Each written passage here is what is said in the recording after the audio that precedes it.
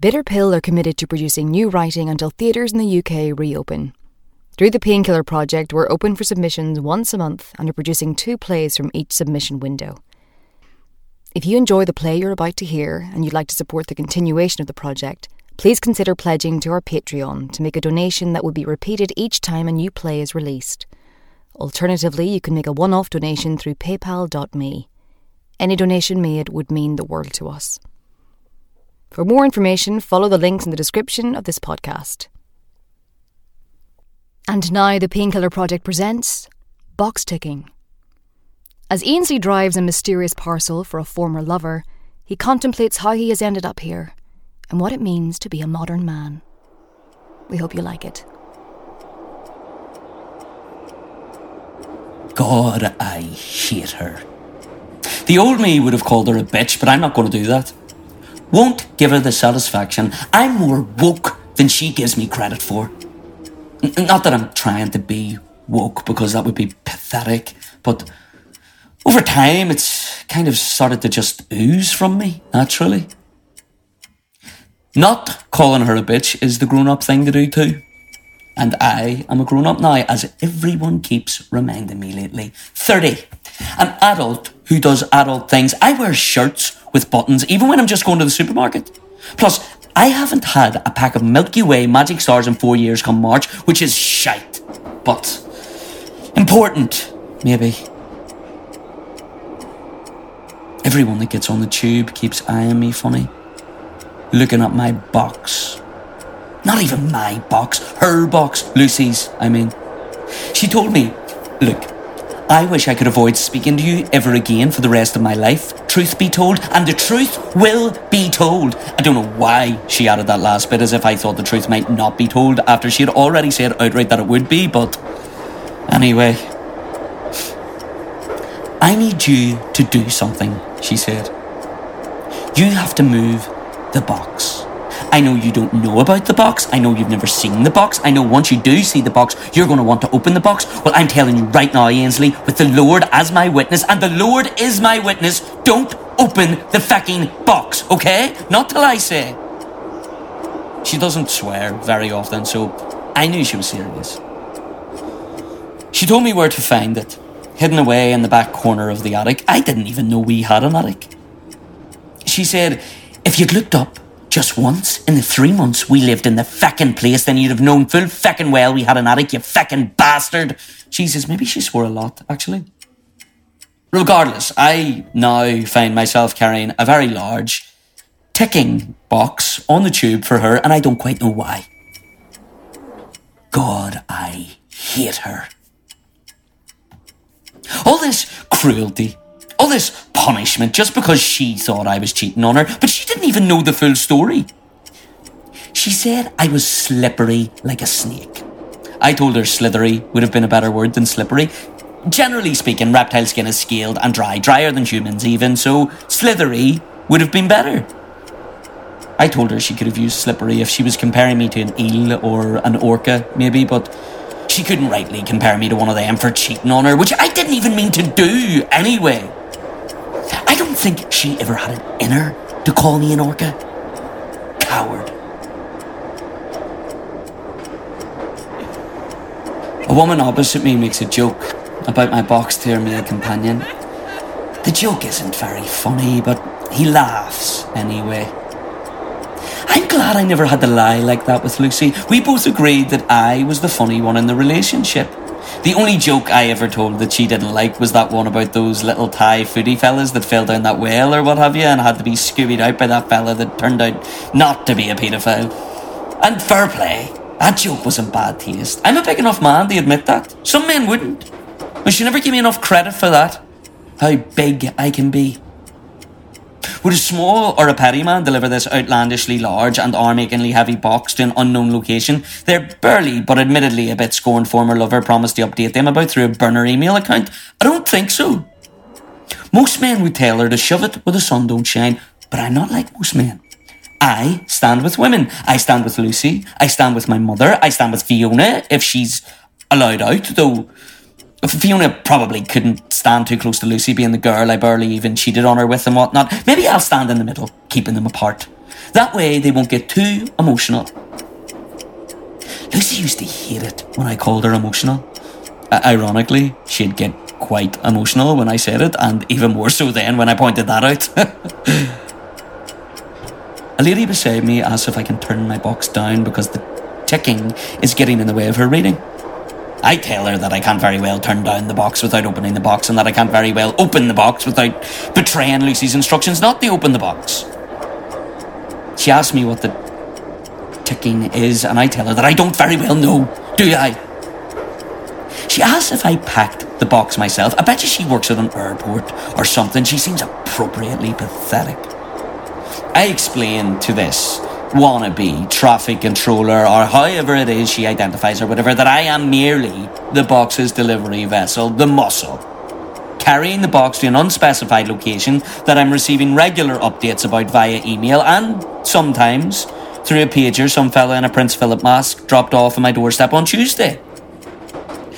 For a crumbly old man, Philip translates remarkably well the mask form.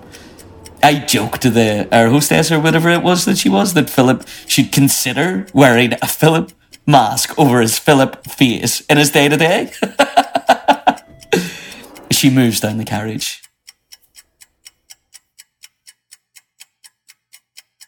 The ticking has been getting progressively louder, so a lot of people got out of my way pretty sharpish as I moved through the station. It made me feel like a highly respected paramedic. I receive a new anonymous message, this time on my recently downloaded Gmail app, which I couldn't be more pleased with, saying that I'm running behind schedule and that it's very important that I get the box into a more secure location with less people around, ASAP. I imagine that if the box is to be opened, Lucy, or whoever Lucy's liaising with on this whole box fiasco, doesn't want anyone else to see its contents. It could be leaked set photos from the latest Marvel movie, or A4 printouts of celebrity nudes. I don't approve of the hacking of those poor women's phones, but at the same time I find the pictures incredibly erotic, so it's one of those ones, isn't it? Were nudes something to do with Lucy's job? I can't remember. I don't think she ever mentioned what she did for a living, though I definitely must have asked her. Maybe she delivered heavy ticking boxes, that would make sense. I often told her she worked too much. I follow some coordinates to an empty field. Nothing for miles but me. My ears hurt. The ticking is endless. It aches. My head is screaming. The final message comes through. I think it's the final message because the subject's titled Final Message, which would be misleading if there's more to come. I think I've done a good job. I've righted the wrong, right? Because maybe it was wrong what I did. I'm a big enough man to admit that, but no one was really hurt, were they? Lucy's getting her box delivered, and from what I hear, Fiona still did very well in her exam, 6 A-star equivalents, and the rest A's, I heard, so I kind of messed with her head too badly, regardless of what she said. She didn't look 15, she just looked like a person, and it shouldn't have even been a problem because I am not that guy. I probably wouldn't have, if I'd have known. I respect women and girls. I wonder if the box is meant to tick this loudly or this fast. The final message says open.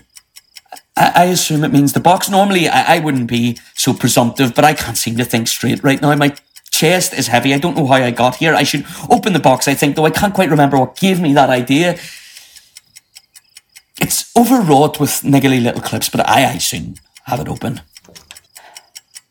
It's smaller than I imagined. The bomb, I mean. Maybe it's arrogance, but I always thought it would take something grander to mark the end.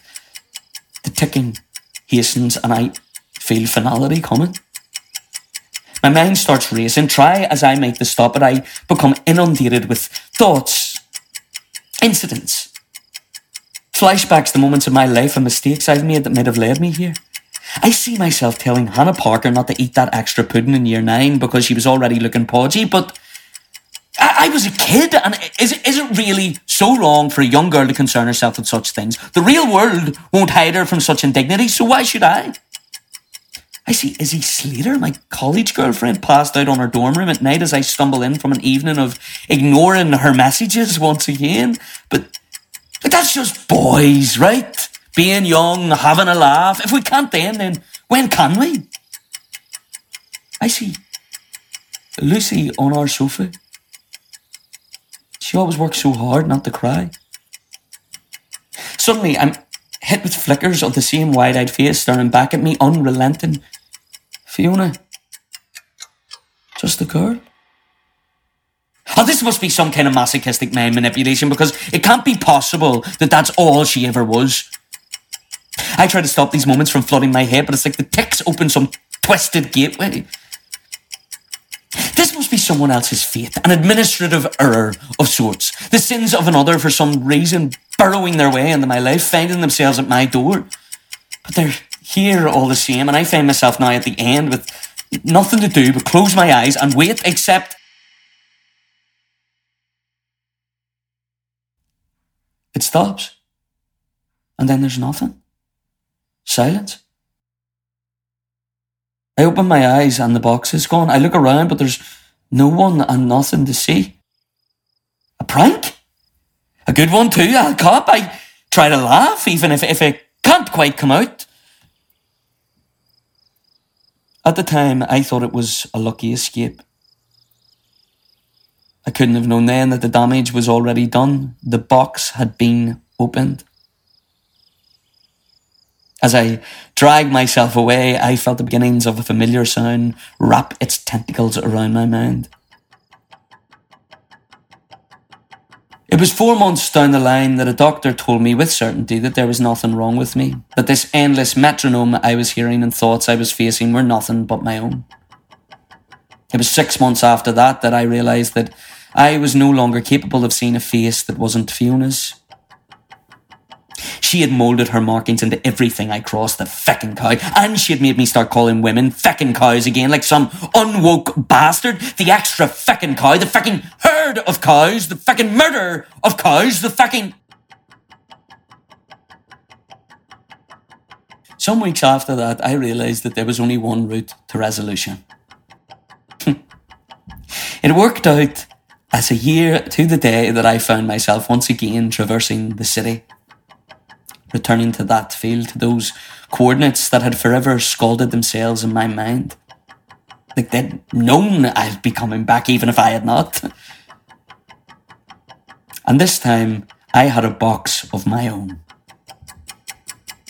Turns out, if something needs doing, you're always best doing it yourself.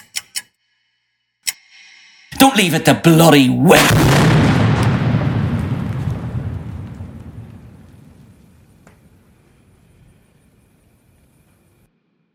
Box Ticking was written by Robert Darke and performed by Conor MacNeill. It was directed by Grace Vaughan with sound design by Piers Sherwood Roberts. Thank you for listening. This production is supported using public funding by the National Lottery through Arts Council England.